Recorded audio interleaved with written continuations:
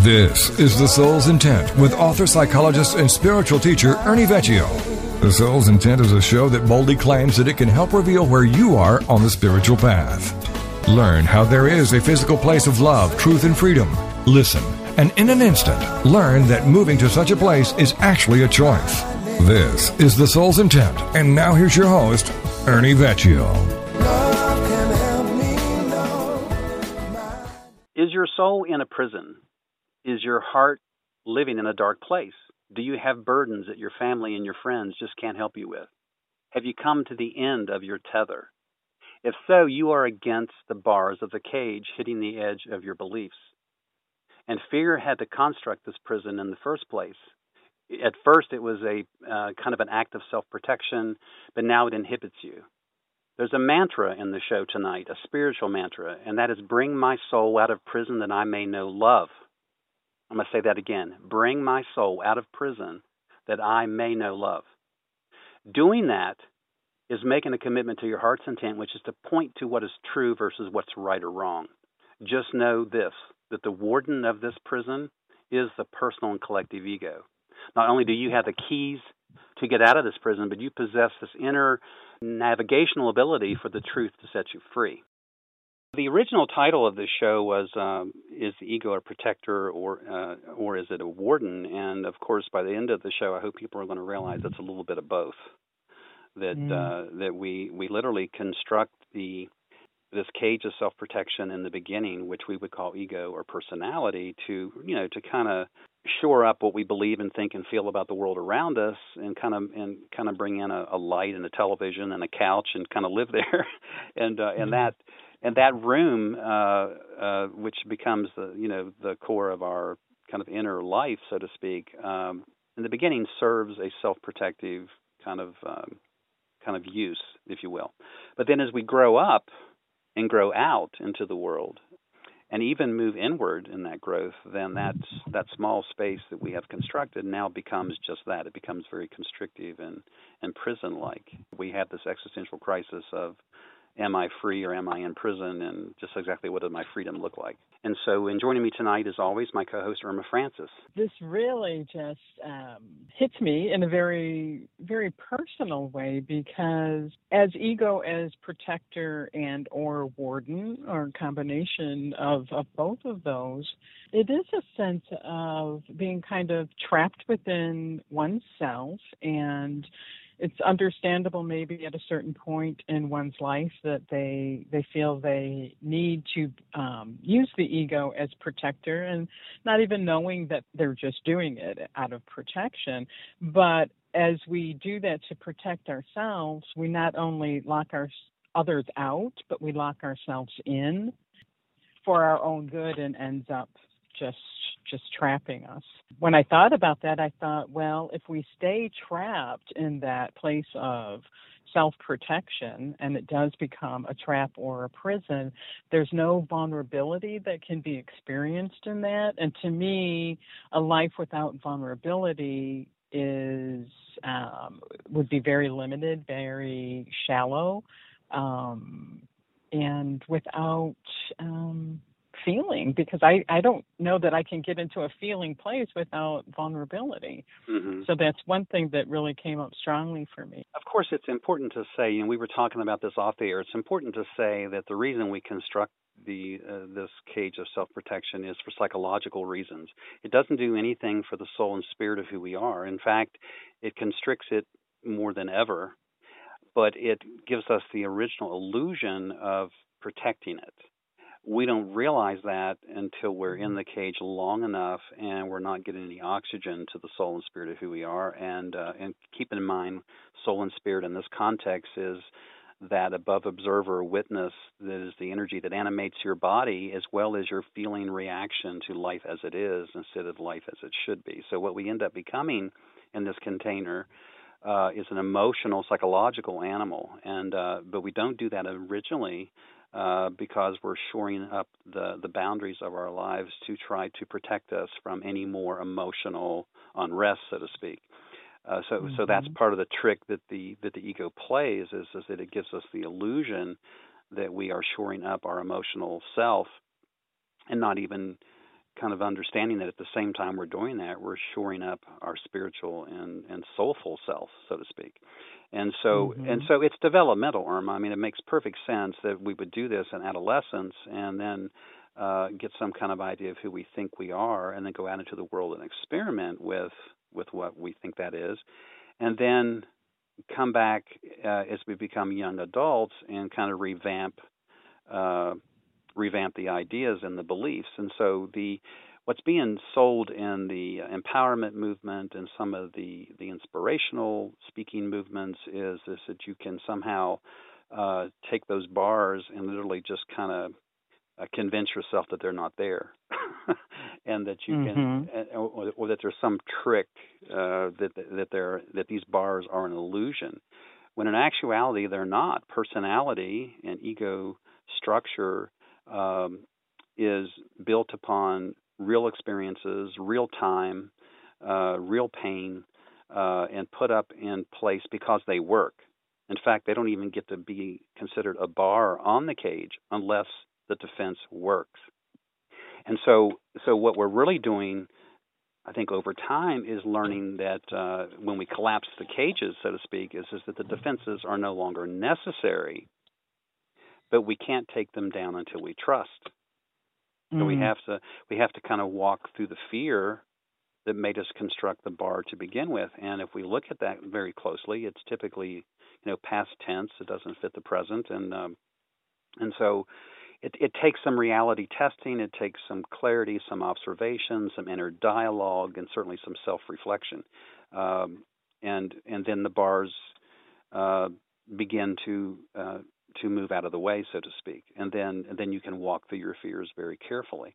But it's a process. It isn't some abrupt collapsing, unless you've undergone a severe trauma, and that certainly is an opportunity, because a severe trauma will make a door in that cage.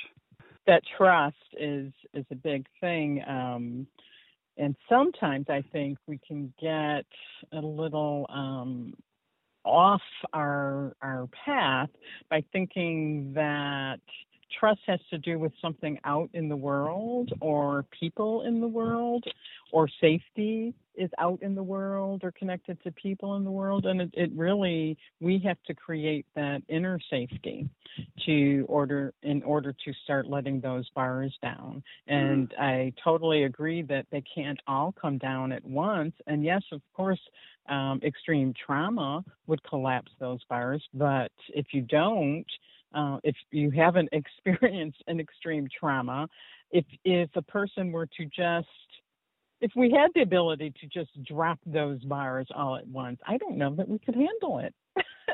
I don't know that we could handle that. Yeah. Yeah. Well, it's developmental. So I mean, it's like making a quantum leap, and certainly you can make a shift in perspective, which a lot of people think is a quantum leap, but it's just a little game that you play on the ego, because the ego doesn't make quantum leaps. You can do thought stopping. You can do reprogramming. You can learn to cope. You can learn some tricks and some catchphrases that'll help you get up every day and affirm your process. But all that really is just a little game you're playing with your own ego to keep you on course. And sadly, it isn't growing you spiritually, and it certainly isn't bringing any oxygen to your soul. And so this is part of the dilemma, is that what the soul's intent is about is a talk show, and what the soul's intent is about is a philosophy. Is that you have to accept one very specific absolute, and that is, I am a spiritual being having psychological experiences. And once you make that realization, you no longer have to act like or think like a psychological being that's longing for spiritual experiences. And so what people are doing is they're looking to be freed up from the psychology of who they are. You can be free of that just by making the shift that you're a spiritual being having psychological experiences. Wayne Dyer touched on this a little bit when he said there's a spiritual solution to every problem. Well, what he was really saying in his own way is that the dimension that the soul and spirit live in is the present. And so what he's saying is that the present is a solution for every problem. Well, how is that possible? Because most problems are past tense. They're coming from an ancient place. So you could change that language around and say that presence is a solution to every problem because most problems are past tense. But But what's also being sold and needs to be kind of talked about and dialogued about is that human beings don't have to suffer. And I think I wrote you something here today that said that would be like walking on the beach and saying you don't have to leave a footprint. That literally the journey of the human condition is the fact that you know you are here and that you know that you're alive is that there is some friction in the process. If there were no friction, then you wouldn't be in this body. You know, it'd be like trying to eat your food without chewing it. There are certain rules of the human experience that are kind of given. You know, and the fact that you're here because of friction. You live in a universe that's built on friction. That life itself is a pendulum of friction. That you're not trying to get to some glorious place where there isn't any friction.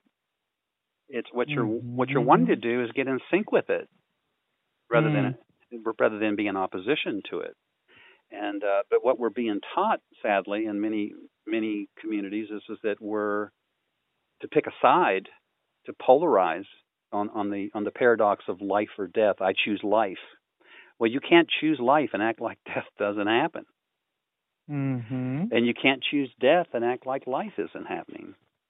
You have to choose them both simultaneously, and this is the point. You know that what the ego tends to do is to polarize into one side of this, and so these are the tricks of the motivational speakers, and this is the language of much of the spiritual stuff that's being taught. I'd like to think that I know that the soul's intent is coming from an integrous place because it's coming from inside of us, from us, as we were in our worst possible moment, which is amputation and quadriplegia and near death kind of experiences, and so it's not woo woo-ish and it's not ethereal, it's not beyond reach. It's there is a context for it all. It makes perfect sense if you sit down and dialogue about it with somebody who knows how to do that with you. Yeah. Boy, those are such good points. If we could just make that shift of knowing that we are a spiritual being having psychological experiences. Yeah, end of story. End of story. There's end no of story there. Yeah. Yeah. There's no paradox. Or I'm a psychological being having spiritual experiences would be the opposite of that. And we already know what's happening with that choice. We are in psychological trouble in this culture because we think it's one or the other, and the one that we've chosen, at least in the past 20 or 30 years, is that we are psychological beings longing for spiritual connection to something larger than ourselves. I mean, how could we in 2016 be still beating around the question that the world doesn't revolve around me? How can we still be beating that around? Well, narcissism is how. Yeah. Narcissism is how. And so we've made a shift in the culture to build self-esteem and self-worth on a false foundation. And we don't really realize that has happened until we begin to try to find some real authentic sense of ourselves. And now, oh my gosh, we have to look at the false foundation at that point. And that's scary for a lot of folks. But it's all a process. To say that you're more than the psychology of who you are is an understatement. So say if somebody was able to make that shift, which a lot of people can and have, the shift of I'm a spiritual being having psychological experiences, you still have to deal with the fact that you are having psychological experiences. Yes. Yeah. And that's where some of a lot of the work comes in, because there's not a whole lot of work of just being in your soul. The soul just is. So the work comes in with the understanding that I am having psychological experiences that are preventing me from arriving into my life fully, to be fully incarnated. Yeah, but watch this, Irma. It's even deeper than that. If I'm a spiritual being having psychological experiences, then by accepting that profound truth, I am also accepting the profound truth that I have a built in navigational system for that world. If I choose that I am a psychological being longing for spiritual experiences, then my navigational system is the ego and the collective culture. One implies the navigational ability is inside me, the other one implies it's outside of me. So you're really making the shift, that if you make the shift to an integrous idea of what it means to be a spiritual being living a psychological life, then you're also embracing that, and you have a valid compass for that is inside you and is working and is on. So the psychological challenge is, how do I put the ego back in its real station, its real place, which is the outside compass, which is it's perfect at being an outside compass, but internally move it to its real station, which is part of a component of 3 or 4 other pieces, which is the soul, the spirit, and the heart. And when you do that, then the heart is reinstalled as the compass. The ego is one of many players, and then there's a symbiotic relationship that's taking place between those. And now your inner voice or voices is operating with those particular lens of perception. So your capacity to navigate your inner life has just been turned on its ear. You see. Many people are walking around with no navigational, thinking they have no capacity to navigate their inner lives or even have connection to their inner lives. They have that problem because they've been convinced by the ego or the collective ego that they don't have the capacity to save them from themselves. And you and that's a pretty big program. You talk about a bar on a cage. That's a major thing for the personal and collective ego to convince you don't have the capacity to save yourself from yourself. But then the guy up front says he can. Well, that's the whole thing. And when you can and do make that shift, what happens is the realization of, if I'm truly living with this shift of I am a spiritual being having psychological experiences, and I have an HPS, a human positioning system to help me navigate my way through life based on that understanding that I'm a spiritual being having psychological experiences. That shift, the realization that happens in that shift is I can't follow the guy up front now, because it's up to me. It's up to me to turn inwards and follow what's true for me. And that, it depends on when you make that shift, it can really shake things up. Well, it's funny, as you were sitting here, using the word shift, and I'm using the word shift. Why are we even using the word? Because why are we?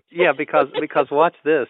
Irma, what we need to do to shift from a spiritual being, shift to a spiritual being having psychological experiences. What we have to do to make that shift is realize that the world isn't flat, and that isn't a shift. That's a truth. and so isn't it funny that even in our conversation today, as if we have to make a shift. When really all we have to do is honor the truth. We are spiritual beings. How do we know this? We come into the world as a burst of light, which is the creation of a human soul. And that intelligence that is that burst of light stays in place and kind of organizes our cells into organs and then kind of animates the body the longer it is with us and we are with it.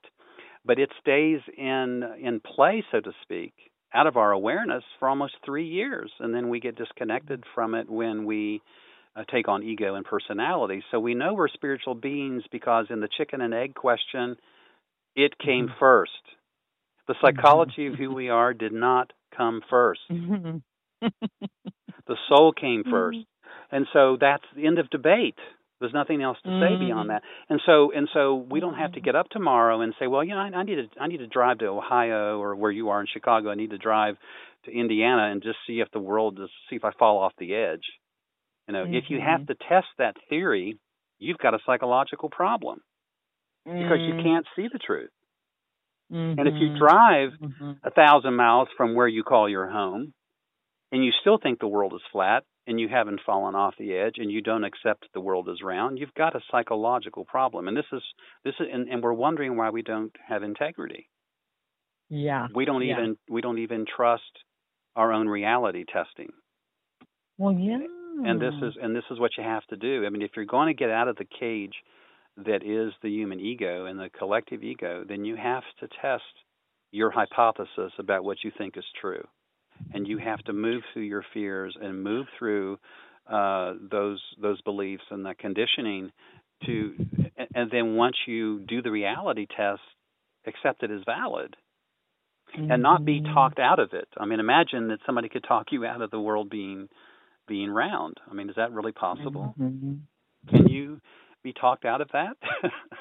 And But that's really, really interesting, because we kind of both were just doing that as we're talking about making a shift. I'll just speak for myself. That is that ego protection that kind of can take over to say that a shift even needs to happen. Well, it isn't a shift; it's the truth.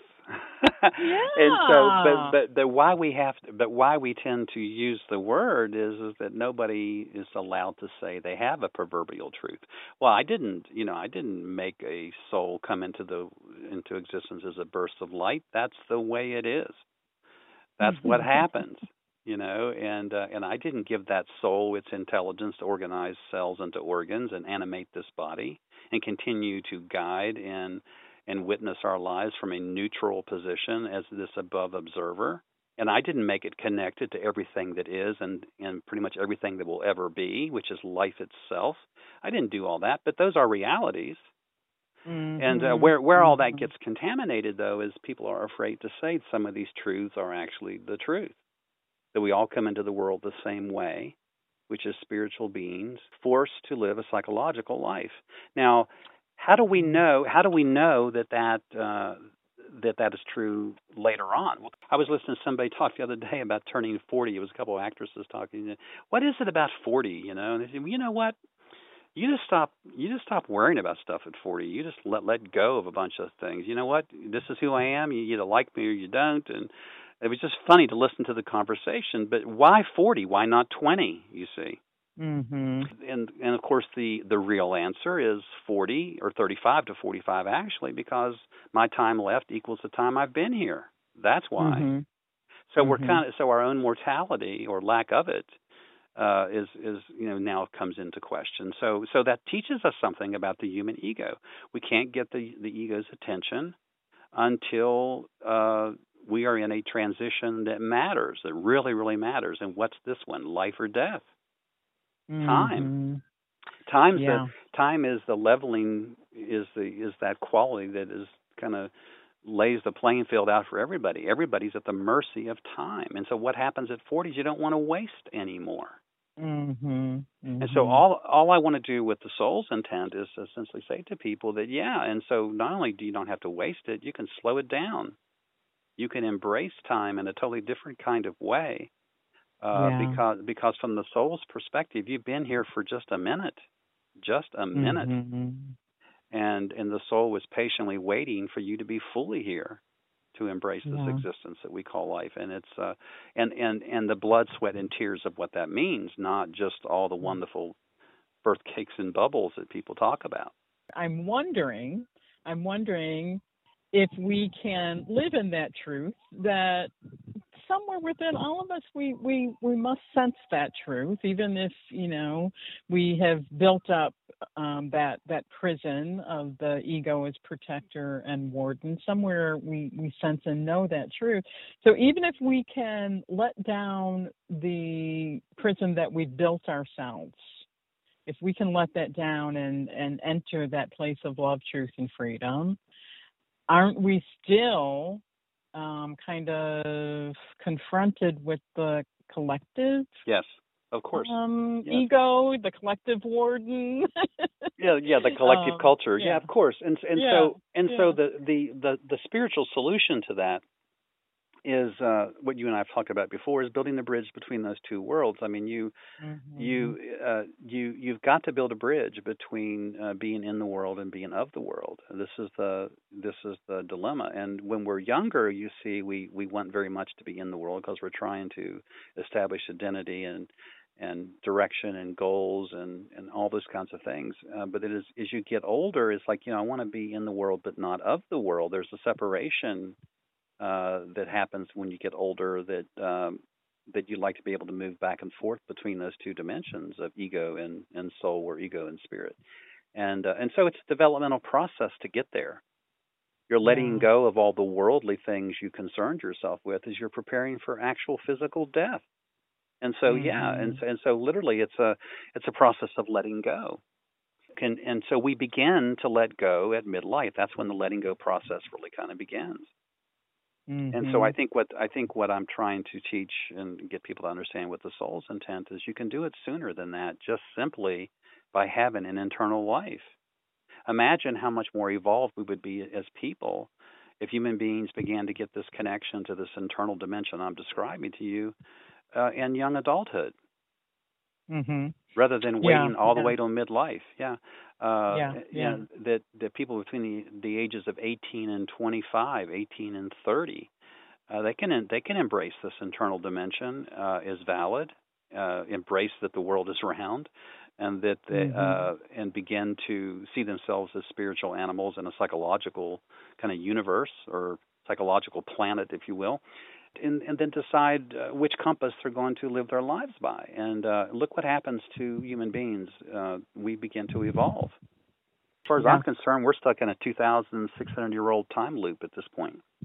We're still still beating around things that we really know the answers to, but the collective ego is so powerful that we're still caught in the loop. And so I'm hoping that with the soul's intent and with the other future things that I'm going to be doing as far as teaching about this is that we kind of get people to dialogue about this in a different kind of way, instead of the standard ways of talking about it, and get some of the terminology and some of the context for it really, really clear. And you don't have to believe any of it. You can know it and then choose if you want to continue to live your life based upon what you know.